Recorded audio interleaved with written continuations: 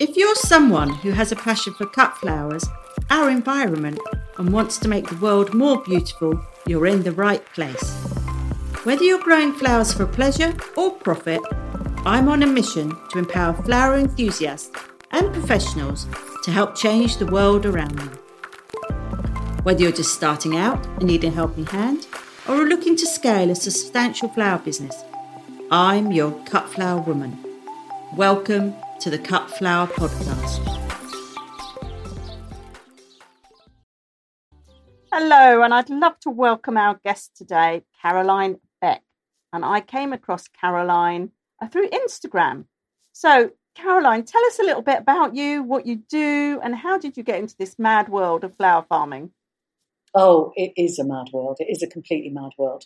Okay, I think I got into flower farming in a very similar way to lots of other people.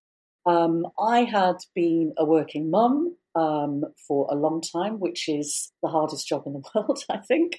And then about 8 years ago, one of my daughters had already gone off to university, and the other one, mercifully, was just about to leave home as well. I hope they're not listening to this. And I suddenly thought, actually, I've got quite a lot of time because I'm not bashing about, being a working mum anymore. So that's really good. And at that point, an opportunity came up for me to grow cut flowers. Okay, so that is quite a big leap. I had been, for the previous 20 years, a gardening journalist. So I'd worked for Gardens Illustrated, House and Gardens, anything with garden in the title. Wow. Okay, so I'd had a really good 20-year apprenticeship. I mean, really fantastic. I've been to see garden designers, plants people, just wonderful, wonderful people with lots of kind of interesting things to say. And so that was the kind of background. Anyway, one night I was at a place up in Northumberland, and the farmer and his wife, and just outside the back of their farm, their land, they had this sort of market garden that wasn't being used. Anyway, drink had been taken by me. And I said, on a complete whim, can I grow cut flowers there? Without even thinking about it. I don't know why I wanted to do that. I'd grown quite a lot of flowers on my allotment, which I'd also had for 20 years. And I thought, I can do this. And much to my surprise, they said yes. And so I then went back and I spoke to my partner and I said, look, the girls are up and, just about to leave home. And I kind of need something new. And so I'd really like to do this. And I hadn't investigated the economics of it. I didn't have a chiropractor on speed dial at that point, which is definitely what you need. I hadn't really thought about any of it because at that point I thought that the most difficult thing about flower growing was growing flowers. The easiest thing about flower growing is growing flowers. That's the really easy part of it. The really hard part of it is marketing them, as I'm sure everybody listening to this would know. So I hadn't really investigated that. So I started growing and I kind of knew what I was doing. I bought, 30 packets of seeds or something. That was really easy, got them all going. That was fine. Then I tried to sell them and I did it on like a little farmer's market. People were walking past and going, oh, your flowers are really lovely. And I was sort of standing there with this rictus grin on my face going, well, why don't you buy them then? And nobody wanted to buy my flowers. Nobody. And at that point, I thought, this is a really bad idea. Anyway, I kept going with lots of support and encouragement and everything. And then at the end of that season, the farmer and his wife had a big fallout. And so I was evicted. I kind of went because I could see the way that things were going. That was from my first piece of land, which I'd been on for a year. Then I moved to a kind of very windy farm, which I rented a piece of land which had previously been a goat field. So you can tell the quality of the land. And also in County Durham, it's all ex-mining land. So the soil is about 2 inches thick. It was very windy, very exposed, very tough. I was there for about 5 years. And then we wanted to expand and we couldn't expand on that piece of land. It wasn't an option. So then I moved to the walled garden, Victorian walled garden, which sounds absolutely idyllic, doesn't it? And looks idyllic. It should have. Oh, it looks idyllic. Yeah, it does. When I first took it on, it didn't look quite so idyllic. It was like waist-high weeds. And at that point, I was 56 and I felt great, actually. I thought, I'm going to do this. Who is ever, ever, ever going to offer me a walled garden again? Nobody. So I took it on and we moved all our stuff from the Windy Field, the ex-goat field, and we moved there, and then COVID hit. And then all my business dropped out, like so many other businesses dropped out as well. And so we kind of struggled through 2020, got our act together in 21, had the best year ever financially in 2022. And then we're looking at being evicted again. Joy. So it looks like my business has just had a kind of final crash for the third time. Third time. Oh, my goodness. That's some challenges you've had to overcome. You've done it once. You've done it twice. You've done it the third time. I did read that you'd overcome another challenge and thought, I can't believe this. Most people would have that once, but not 3 times. So what's next? Yeah, I'm beginning to think it's me. What's next? What are you going to do? Well, okay, so there's a couple of things, okay, is that actually this kind of, sort of forced eviction, really. I can't really talk too much about it because there are police involved. So I have to be a little bit careful about what I can say. So it really wasn't great. But the thing about this is it's not really what happened to me that is kind of interest, really. I think I've just worked my socks off for the last 8 years. I've worked really, really hard. As everybody who's a flower grower who's listened to this will know, it's really hard work. And over the last 3 years, trying to keep it going with COVID and everything else, you kind of go into a spiral and you're just running to stand still. So although we had a great year financially last year, at the end of it, I was absolutely on my knees. And I sort of didn't recognise how exhausted I was because you're just like a hamster on a wheel. And so when this particular incident happened, it was like hitting a wall at 60 miles an hour. And in many ways, it might have done me a favour because it forced me to stop. And what happened was I was so exhausted. I did something which I've never done in my life. I went to bed for 3 days between Christmas and New Year. What a party girl I was. And I thought, well, first of all, I thought, God, what am I going to do now? Because I've literally got no income. The second thing was I've got to phone up all these brides and say I can't do their flowers and I can't do this and I can't do the other. That was bad because I hate letting people down like most people do. And I thought, how am I going to get another income? And I also thought, God, I've sunk 8 years of my life into creating this business and now it's gone. And it felt like a bereavement. It was bad. Yeah. Anyway, I have to say there's quite a lot to be said for staying in bed for 3 days because it does allow you, especially in winter, because it does allow you to kind of have a really deep think about what you're doing. And the conclusion I reached was that actually over the last year, I haven't been that happy. I've just been incredibly, madly busy. And I've just been sort of repeating maybe the things that used to give me quite a lot of joy, which is the growing. But actually, I got a little bit bored of the stuff that I was growing because I was growing it every year. And I would say I've got quite a butterfly mind. And I like new things. I do. I definitely like new things. And I hadn't realised how stale that I'd become. And I had become really stale.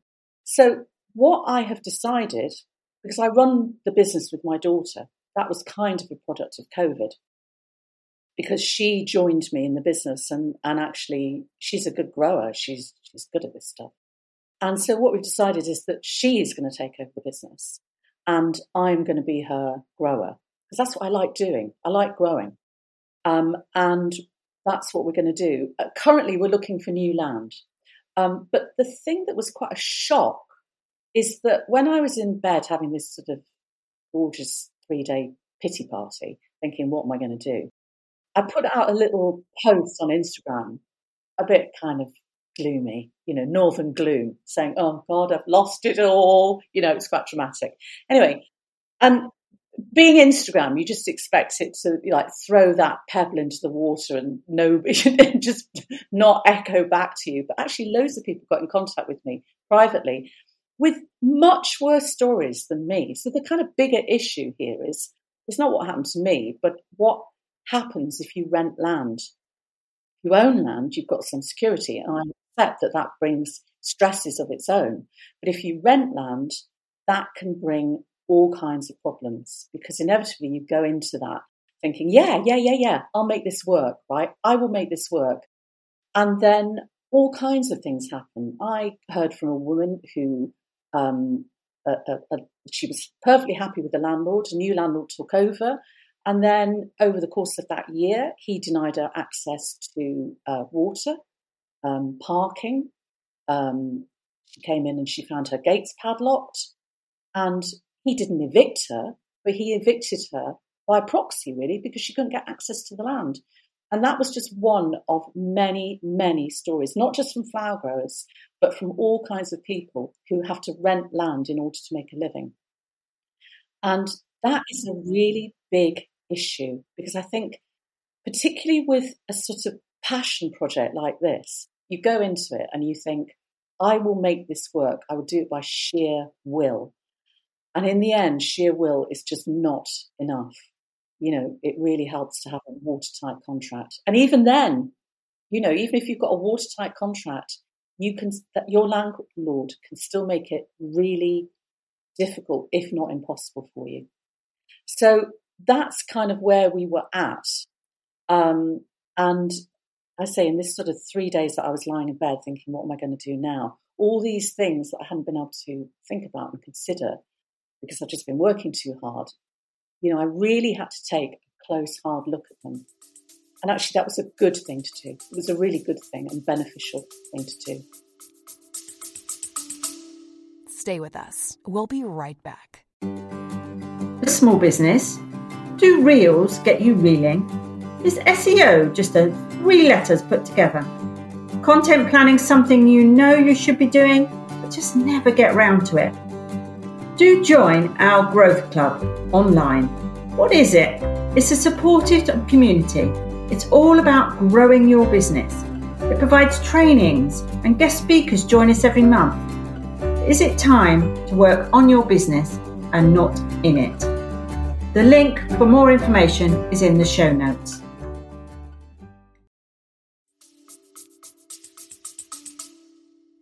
Yeah, because I think with flower farming, you're running from one day to the next. Your seeds, you're sowing, you're putting them out, you're growing. I put this market, I'm doing this wedding, I'm doing this funeral, I'm doing some DIY buckets. Oh, and by the way, I must do some marketing, because actually if you don't do 60%, I think 60 or 70% of a flower farmer's success is in marketing, actually. I think people worry about the growing and will I have enough? And what happens if I haven't got this and that? And what happens if it's not that? You can always find that. The biggest problem is if you haven't got anyone to sell it to, then you're not selling anything. And I think that's the hardest thing, because a lot of flower farmers are not marketeers. I am, fortunately, my background is the marketing director, so I'm fortunate in that. But I know loads of people who aren't. And therefore, you know, what would they know about Facebook advertising and Facebook groups and running workshops online and doing local marketing and running podcasts and writing a book and all of the other things that you need to do to be visible as a flower grower? It's tough. I also think that's changed quite a bit as well, because when I went onto Instagram, like a lot of flower growers, so that was probably 5 years ago or something, maybe 6 years ago. The thing about COVID is that time has shrunk and contracted and shrunk. It's very difficult to actually, you know, you say 3 years ago and you think, no, it wasn't 3 years ago, because that was like the black hole that we all disappeared into.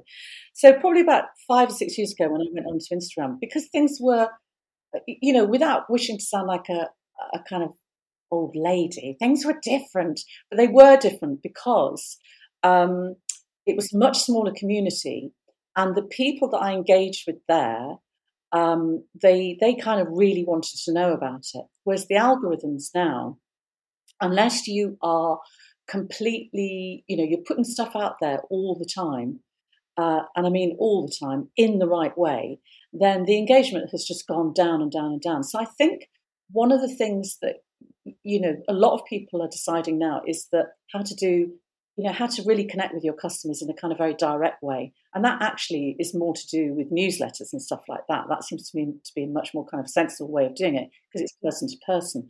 And in a way, that is, ironically, because I now haven't got a business, what happened when I was lying in bed and I suddenly thought, God, I've got no income. That is really scary. But I'm resourceful and I'm tenacious. And I'd been a writer for 20 years, a professional writer for 20 years. And I had a Substack account, a dormant Substack account. And I'd heard about Substack, which is a very kind of clean website. They don't mine all your data. They don't do any advertising. It's just a platform for good writing, really good writing. Came from America. And it's, catching on here as well. Anyway, I set up a Substack account in 2020 thinking, same thing. My business has tanked. What am I going to do? But actually, I was busier in 2020 than I think I've ever been. So it just sat there dormant. So between Christmas and New Year, I thought, where's that Substack account? I know it's here somewhere. So I kind of went and did a deep dive into my computer. And there it was, sitting like a little kind of orphan. And I thought, right, okay, I'm going to get it going because actually I need an income and I need to write my way out of this. I kind of needed to do it for my self-esteem, and I needed to have something to do because my hands are not good being idle. They're just not. It's not good for me. It's not good for my head. Anyway, so I set up the Substack thing. I did lots of the behind the scenes thing, which was sort of not fantastically easy, but it was okay. The writing was fairly easy because that's what I've been doing for a long time. And then I looked at it and thought, this is fine. And then I thought, who do you think you are, right? Who on earth do you think you are? Who do you think is going to be interested in you running a flower farm? Or, well, basically you establishing a business, you running a business, and then you losing a business. I mean, it sounds like something from Reginald Perrin or something. And I just completely lost my nerve.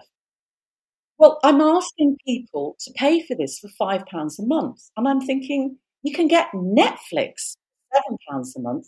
What are you doing? Why are you asking people to pay £5 a month? No one, literally no one is going to be interested. So I didn't press the publish button. Anyway, I kind of looked at the bank balance on the 2nd of January and thought, God, I've got to do something. But I was actually applying to supermarkets to become a delivery driver, right? That's what I was doing. And I thought, okay, I'll give this a go because if I get 5 subscriptions at £5 each a month, that's £25 that I don't have to find. And £25 will go to pay some of my fuel bill, right? That's really good. So I thought I'm going to do it. Anyway, so on Wednesday, the 3rd of January, I pressed publish, went out for the whole day. And when I came back, I had 50 subscriptions and my partner almost fell over. And now I've got so it's been going for, I think we're on episode 3 and I've got 150 subscriptions. So that has been a game changer. Okay. Not only has it got me out of a deep financial hole, which was pretty scary, but it has been really good to write it down because I feel like I've got something to write. And it got me out of a deep emotional hole as well, because the fact was that when I lost the garden, it was like a grief. It was like a grief because no matter how much you say to yourself, right, you're renting, so don't get involved. You know you're always renting, that you're never going to own it, right? However, the minute you start getting your hands grubby and you start breaking your back over that land, you are invested, because if you weren't invested, you wouldn't do it. It's just too much like hard work. And so no matter how much I told myself, okay, I'm just the custodian for this amount of time. Yeah, I could tell myself that, but I don't think I really believed it. So when I got effectively kicked out, it was like the kind of worst divorce there's ever been. And at that point, all I could think of was what I had lost. In writing it down, I'm now thinking what I had, and what I had was a lot. Okay. And having run it through COVID, because at the beginning of COVID, it was one business. It was effectively a wedding business, which is a bit mad. I mean, growing your own flowers for weddings is a bit like running a restaurant and only growing, food out your back garden that you're going to put in the restaurant. It is a bit insane, but I loved it. I did love it. But then in COVID, because we were like so many other people just forced to do that awful word pivot, we did subscription flowers when things eased up a bit. We did little tiny workshop. We did everything. We did everything to keep it going. And the kind of unintended consequence of the COVID thing was that loads of people came down that garden. And I think there wasn't one single person who came to that garden or who has come to that garden in the last 3 years who would say, nah, that's been a waste of time. I think everybody who came down, I'm pretty confident about saying this, only found it beneficial because it was a beautiful space. And I built a good community. I definitely did build a good community. And I felt, and maybe I still do, feel a bit sad that that's gone. But the Substack thing, which is called Dirt, because actually that's how I felt. I felt like dirt when I just lost it all. And that made me feel really bad. The thing about Dirt is that I'm rebuilding that community and it's in real time, right? So I'm writing it and I'm getting comments back in real time. And the comments are good. They're good comments. They're not like, oh yeah, this is great. It's like I connected with that. And I think that's what I was trying to do in the garden. I was just trying to get some connection. I wrote a book by mistake, by complete mistake. I haven't been in publishing or writing or anything, and my writing isn't great. It's okay because I wrote a book. And I wrote a book called Seed to Vase, and it was all about COVID, actually, because I was teaching in that time people to have their own cut flower gardens online. We did an 8-month course, have your own cut flowers. We took them, trained them twice a week. We did Q&As, guest speakers, the whole thing. Massive amount of content over 8 months. In fact, we do it every year. We're just about to go into our 3rd year. But with that, what I learned more than anything was that it wasn't about the cut flowers and it wasn't about me. It was about them and how humbling it was. Their stories in this book was about, maybe they were bereaved. Maybe one person had lost a child. One person had MS. One person had lost a parent. This wasn't about growing cut flowers. This was about their lives and how they changed by the result of growing cut flowers. And that's quite humbling. And I think once you realise you've built this community, which you have through Dirt, which is a community of connection, it's a different world. And then I think that's what you wake up to. It isn't really about the flowers. It's just about something much more than that. I think the flowers actually are just a conduit to that. I think that it sort of could be anything, really. And, when I started 8 years ago, I really did think it was all about the flowers. And it's just not. And it's become less about that in a way. They were just the product. I think the really interesting thing for me was the process, because everything was sort of thrown up in the air.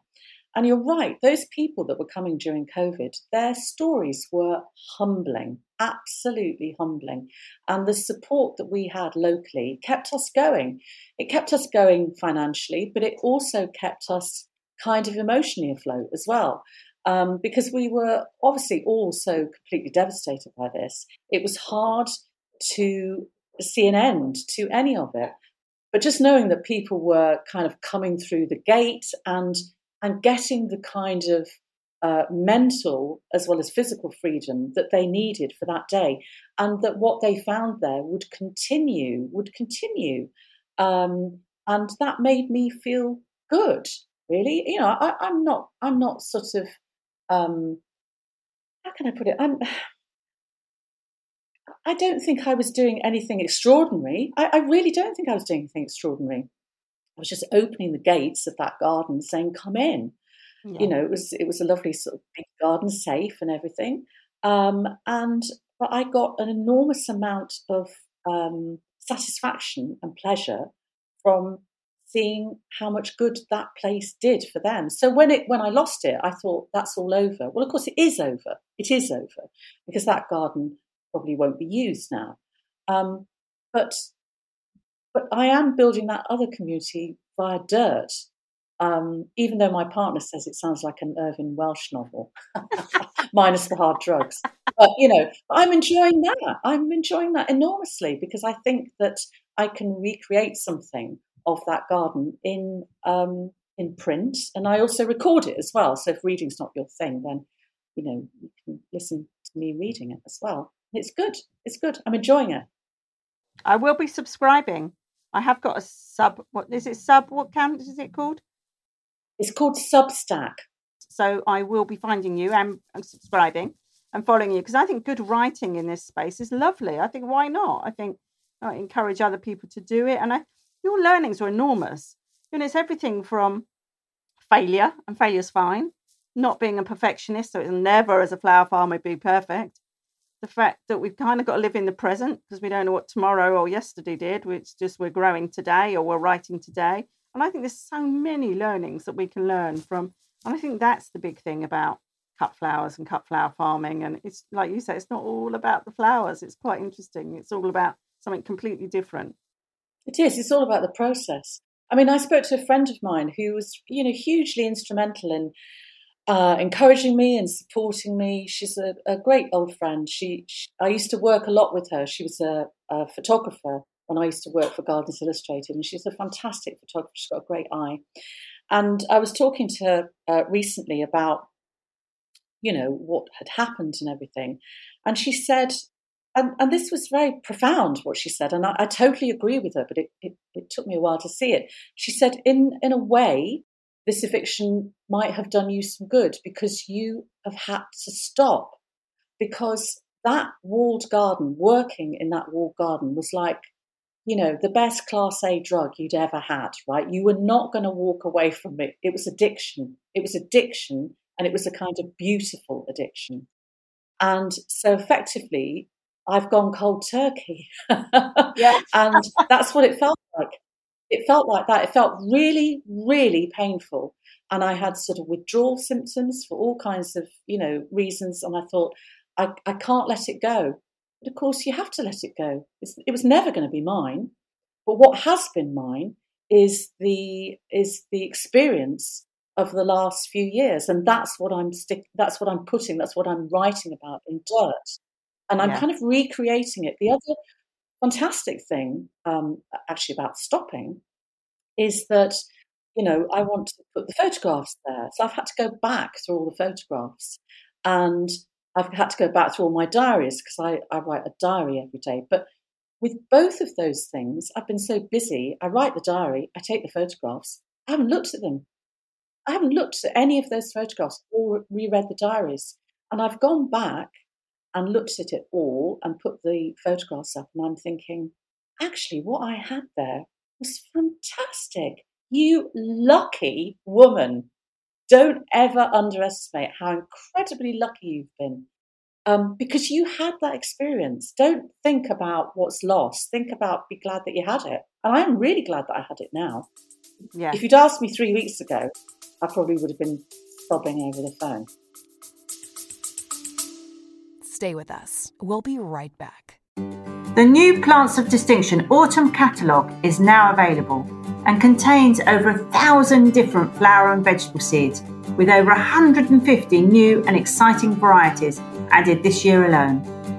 Cut flowers in an extensive array of individual colours are a speciality, and added to this are many unusual annual and perennial seeds, together with the hard-to-find heritage favourites. So if you're looking for something a little different, be it choice cutting flowers suitable for both fresh and dried arrangements, or cottage garden and container growing varieties, you need look no further. You can download or request a copy of the new autumn catalogue by visiting the website plantsofdistinction.co.uk, where an exclusive 30% discount is available to all podcast listeners when ordering seeds by using the discount code CUTFLOWER30.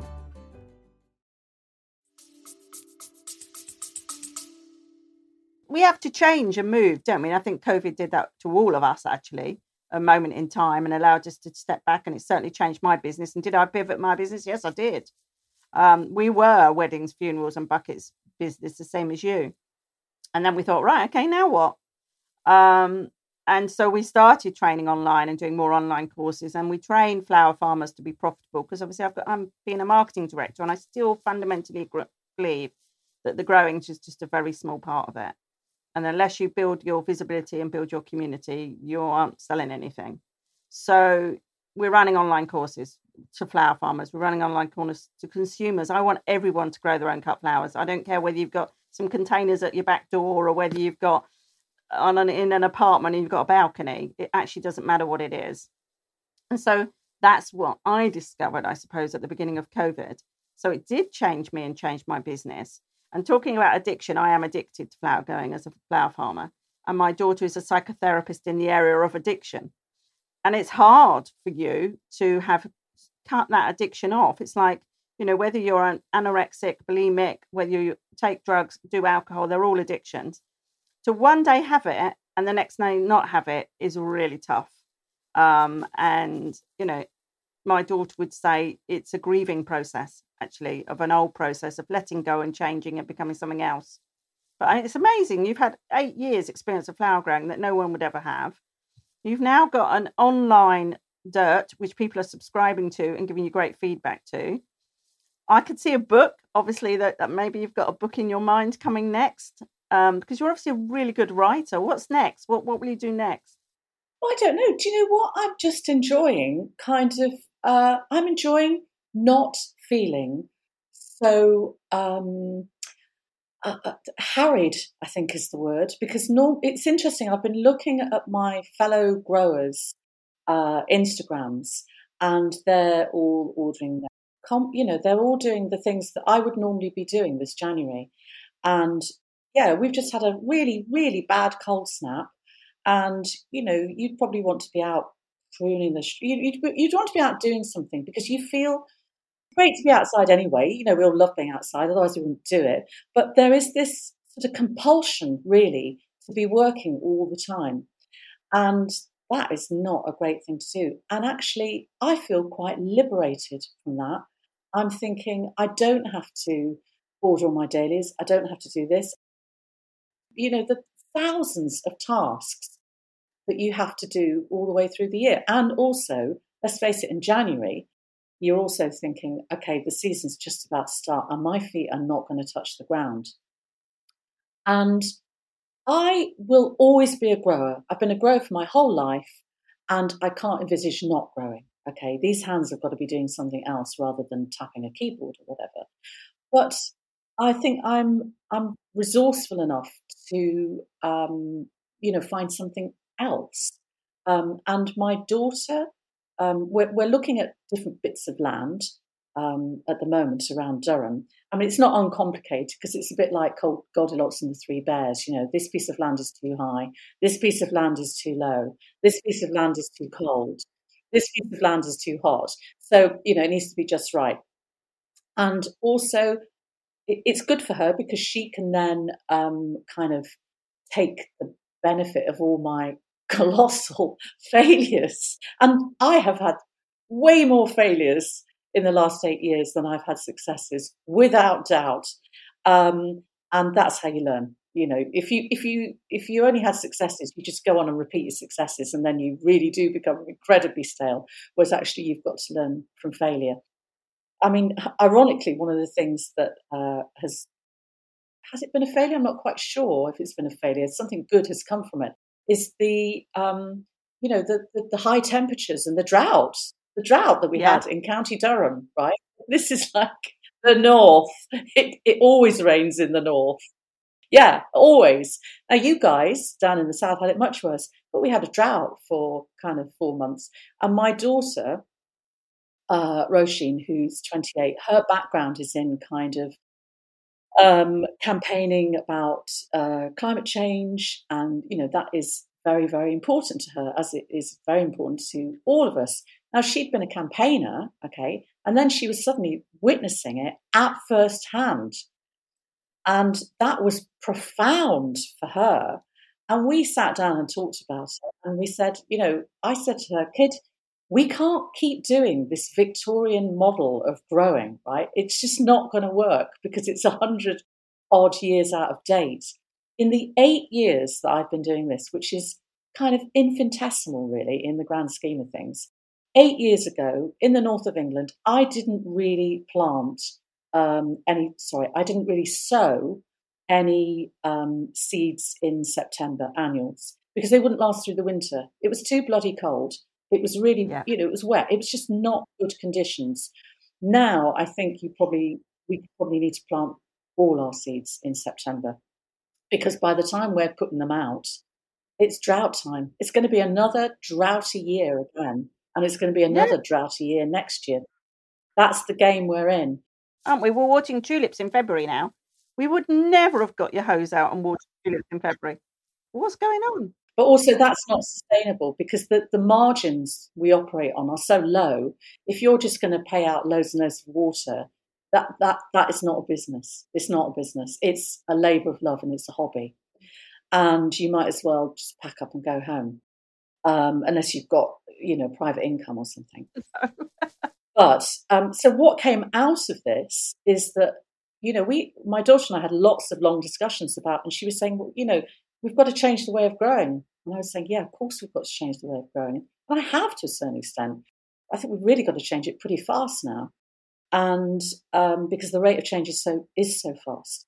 And so out of that, she applied for and was lucky enough to get a Nuffield farming scholarship.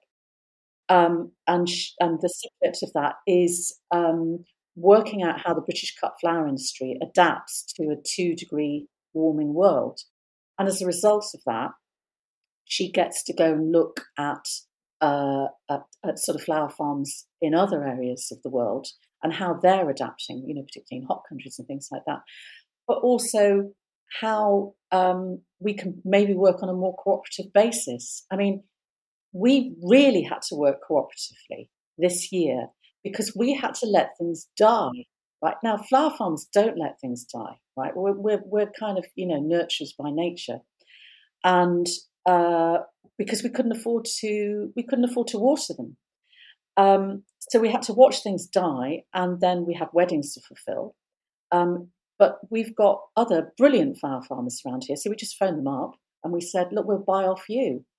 And actually, it worked really well. It made the business go round. It was business for everybody. We paid good, fair prices, not like cheap wholesale prices. We paid fair prices.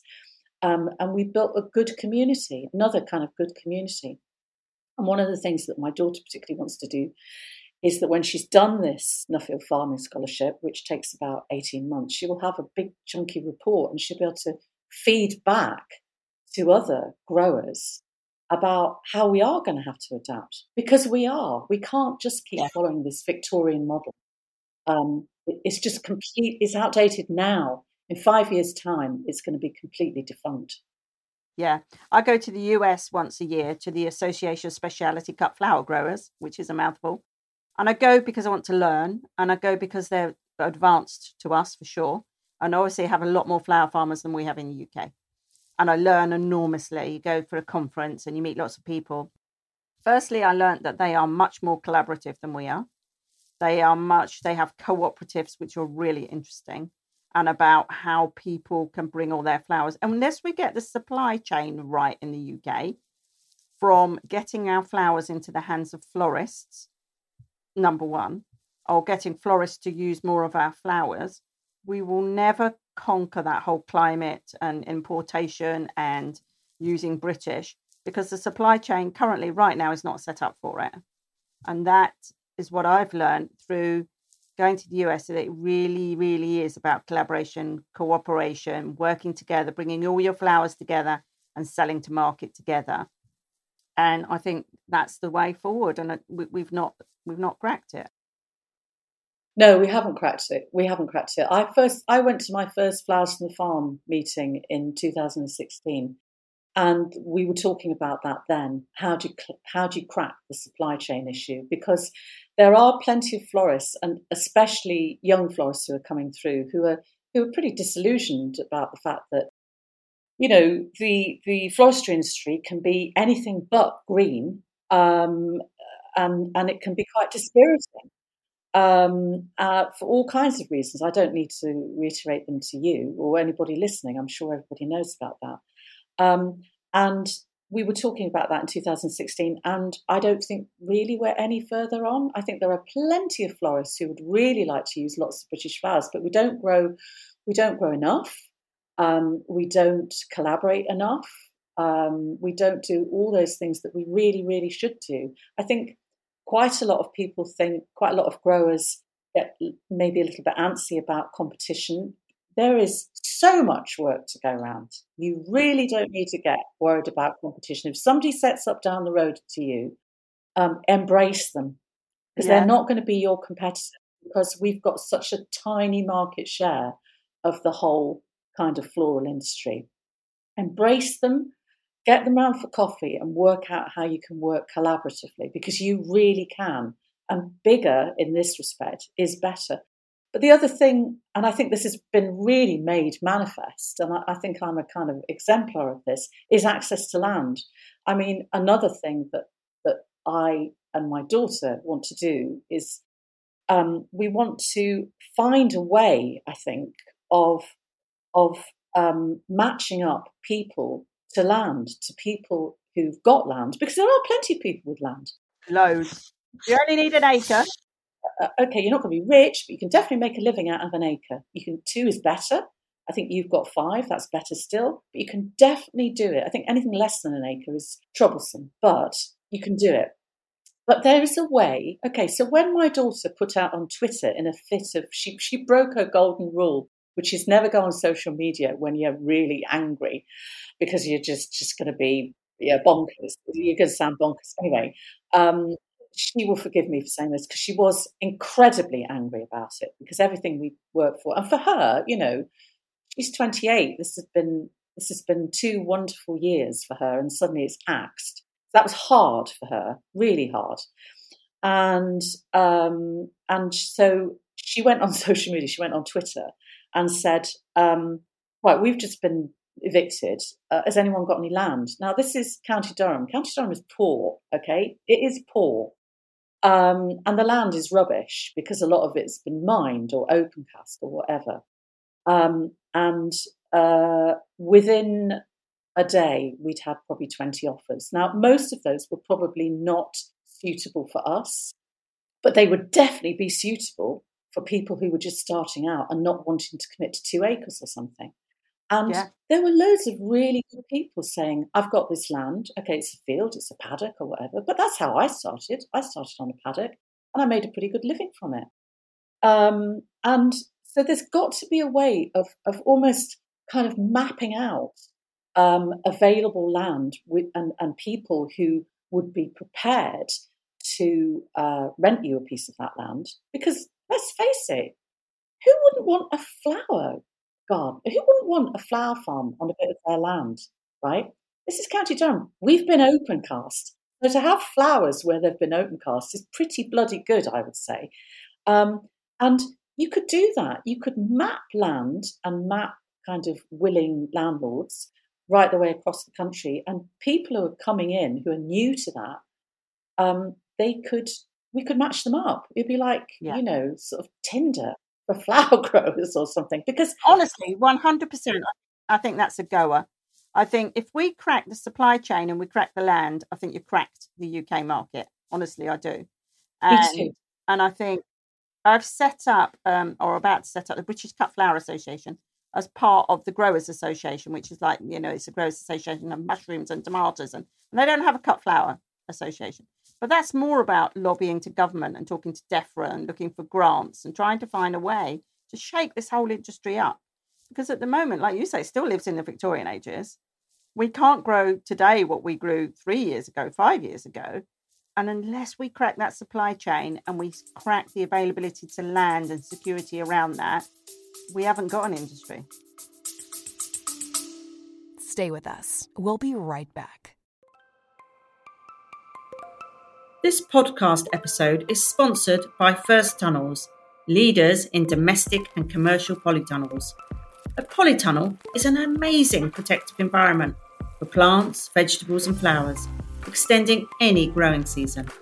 And whether you're growing for pleasure or commercially, Whether you go for a small or a large tunnel, you can be assured of the same high quality product from First Tunnels polytunnels.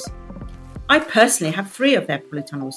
2 of them I've had for over 10 years, and I highly recommend First Tunnels polytunnels for their product and also for their great customer service, which is second to none. Do pop over to their website and take a look at their range, www.firsttunnels.co.uk.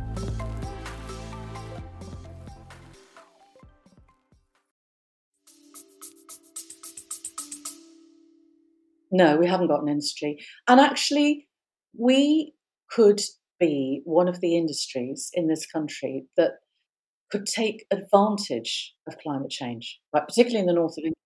There's no doubt about it. If we're careful about it, we can take advantage of that. So 8 years ago, I struggled, I think, to have grown, more tender things. And now I can grow tender things and I can overwinter them within 8 years. What we're going to be like in another 8 years? And so if we're clever and we're swift about it and you're swift of foot, then we can take advantage of it. And the problem with climate change is that it's so overwhelming. It is tempting just to say, there's just literally nothing I can do. There is stuff you so I can won't do anything. There's plenty of stuff. Yeah. Not doing anything is really not an option. Well, it's a counsel of despair. And I think anybody who grows things, we're naturally not like that. You're not going to plant a seed and think, well, I'm not going to look after it because it's not going to do anything anyway. Of course you're going to look after it. And I think we could really take advantage of it, but we need to work together on it. Yeah. And there's other things that we need to do, like, the supply chain, like linking up people with land and like-minded growers, like kind of slightly booting out this, sort of Victorian growing calendar that we have. One of the things that I learned when I was a garden writer for all that time is actually garden designers, really good garden designers, are kind of way ahead where we are. They started adapting for drought. The great gardener, and she ran a nursery and garden writer as well, Beth Chatto. I mean, she died well into her 80s. She designed a drought garden on a tennis court at her nursery at a time when we thought we weren't really even thinking about drought. And she was so far-sighted. Yeah, drought, what? Drought, we thought, oh, drought's great because it means we'll get some sun. That's what we thought until we all came to fear it. And the fact is that she was so far-sighted. She dug up that tennis court and then she planted, all these sort of really drought-tolerant, beautiful plants. And people thought, bats. And she wasn't bats. She was really, she was like a prophet. And a lot of, from that kind of drought-tolerant garden, a lot of good garden designers then, who were quite young then, went to look at it and thought, actually, I think this is the way forward. And so they're much more advanced in not only what they grow, but the way that they grow. That kind of regenerative gardening process, flower growers could learn a huge amount from that kind of regenerative kind of approach to horticulture and agriculture. That is definitely the way forward. Wow, there's so much to take on board. If I was going to ask you for 3 pieces of advice to give a newbie flower farmer, what would it be? Well, from my point of view, if you're going to rent land, probably get a good tenancy agreement. That would be my first piece of advice. Number one. The other thing is that I really, I bang on about collaboration, but I do think it's really important. You've got to talk to people. You've got to talk to people and learn from people and build up good relationships with people, because you can't do it alone. No. Through COVID, right, when your business collapsed and all our businesses collapsed, that the thing that kept us going was the local community and actually other fellow flower growers. All those growers, in fact, I'm just about to write about this. When I went to the first Flowers from the Farm AGM in Harrogate in 2016, I didn't know what to expect, okay? I'd been a lifelong gardener. I had an allotment. I was a writer. I thought I knew quite a bit. Actually, what I knew was zero. And I got in there And these women really did know what they were talking about. Like, they did. And I remember thinking, well, I thought, you are a massive imposter. And the other thing was, I thought, these women are good. They know what they're talking about. Now, some of those women I haven't seen since that day, right? And most of them, because we're all scattered all over the UK, I've seen maybe, I don't know, twice since 2016. But I've kept in contact with every single one of them. And during COVID in particular, when it all went bang, these kind of tiny little messages just appeared on my direct message over Instagram, just saying, keep going, just keep going. And we kind of used to message each other backwards and forwards, just saying, you know, you can do it. And I used to message them saying, it's damn hard, isn't it? But you keep going as well. And we did. I don't think anybody fell out the loop, actually. I think we all kept going. And I think that that is a huge testament to the fact that, you know, without wishing to sound like a kind of political party and a political slogan, we are better together. We're always better together. We, you know, it's like united we stand, divided we fall, definitely. Going to collaborate more. We're going to, obviously, if you rent lounge, you're going to get your tenancy sewn up more. And probably, if I was going to add a little bit of advice to that, I would really think about diversification. We'll be thinking about all of your income streams, and be realistic about what you want your income to be, would be the other one. Because it's hard in the beginning, really hard. And I always say to people, well, you need to transition into flower farming. You can't stop your corporate job on Friday and earn money from flower farming on Monday.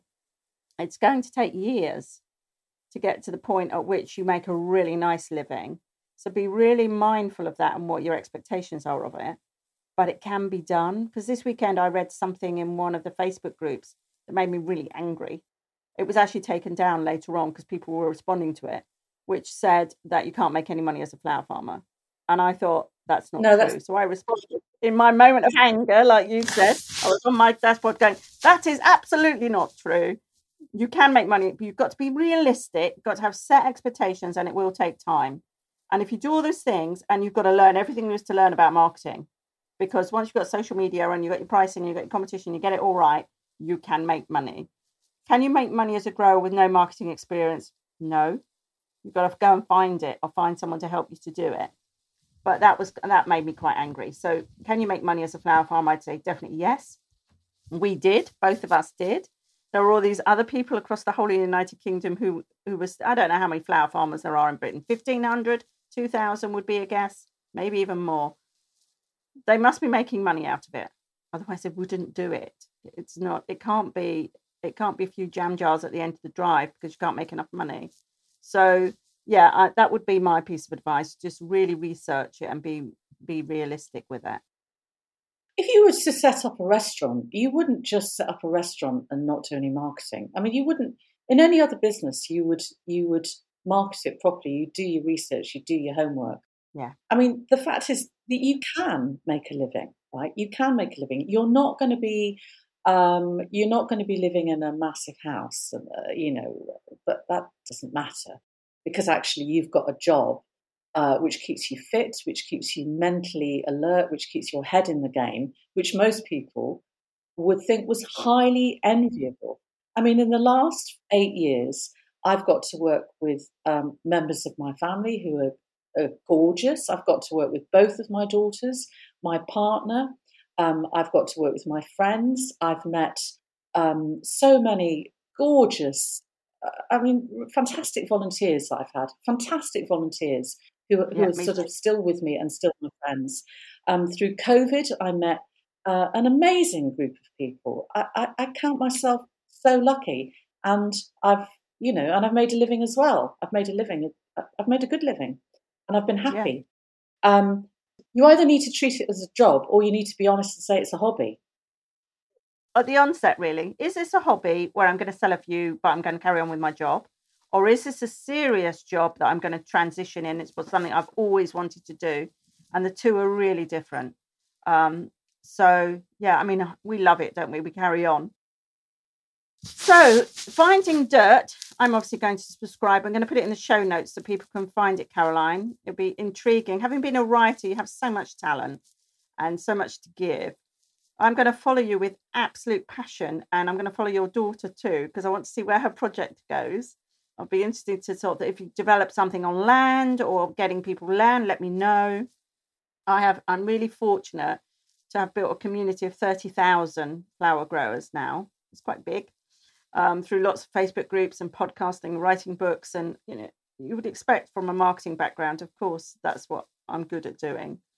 And so we can share knowledge, we can try things, all of those people, lots of them would want to rent land. If you wanted to take a focus group of people who wanted to do it, just let me know.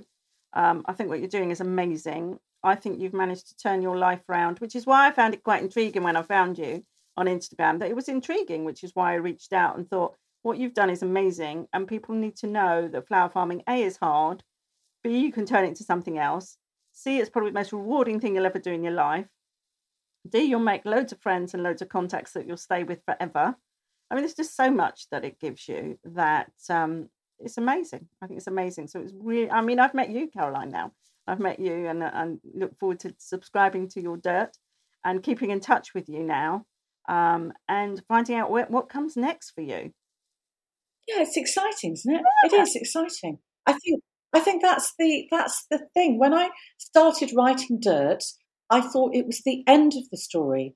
And actually, it's not the end of the story. In a way, it's the beginning. Massive. And that's really good. And I think to be feeling, I'll be honest with you, to be feeling this good about life at the beginning of the fourth week of January in a cold North Pennine winter is pretty good. Yeah, I agree. I absolutely agree. So thank you, Caroline, for coming over to join us. Our listeners, I know, won't wait to get this episode. This is amazing. I've really enjoyed talking to you. And like I say, all of your contact details will be in the show notes. And let's stay in touch. That would be amazing.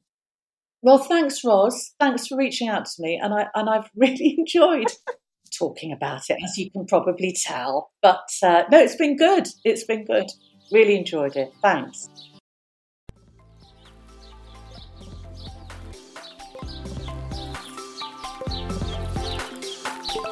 I look forward to next week's episode. Please don't forget to subscribe and rate and review on your podcast app. We do have some wonderful free resources on our website at thecutflowercollective.co.uk. We also have 2 free Facebook communities, which we'd love you to join. For farmers or those who want to be flower farmers, we have Cut Flower Farming, Growth and Profit in Your Business. And our other free Facebook group is Learn with the Cut Flower Collective for those starting out on their flower journey. All of the links are below. I look forward to getting to know you all.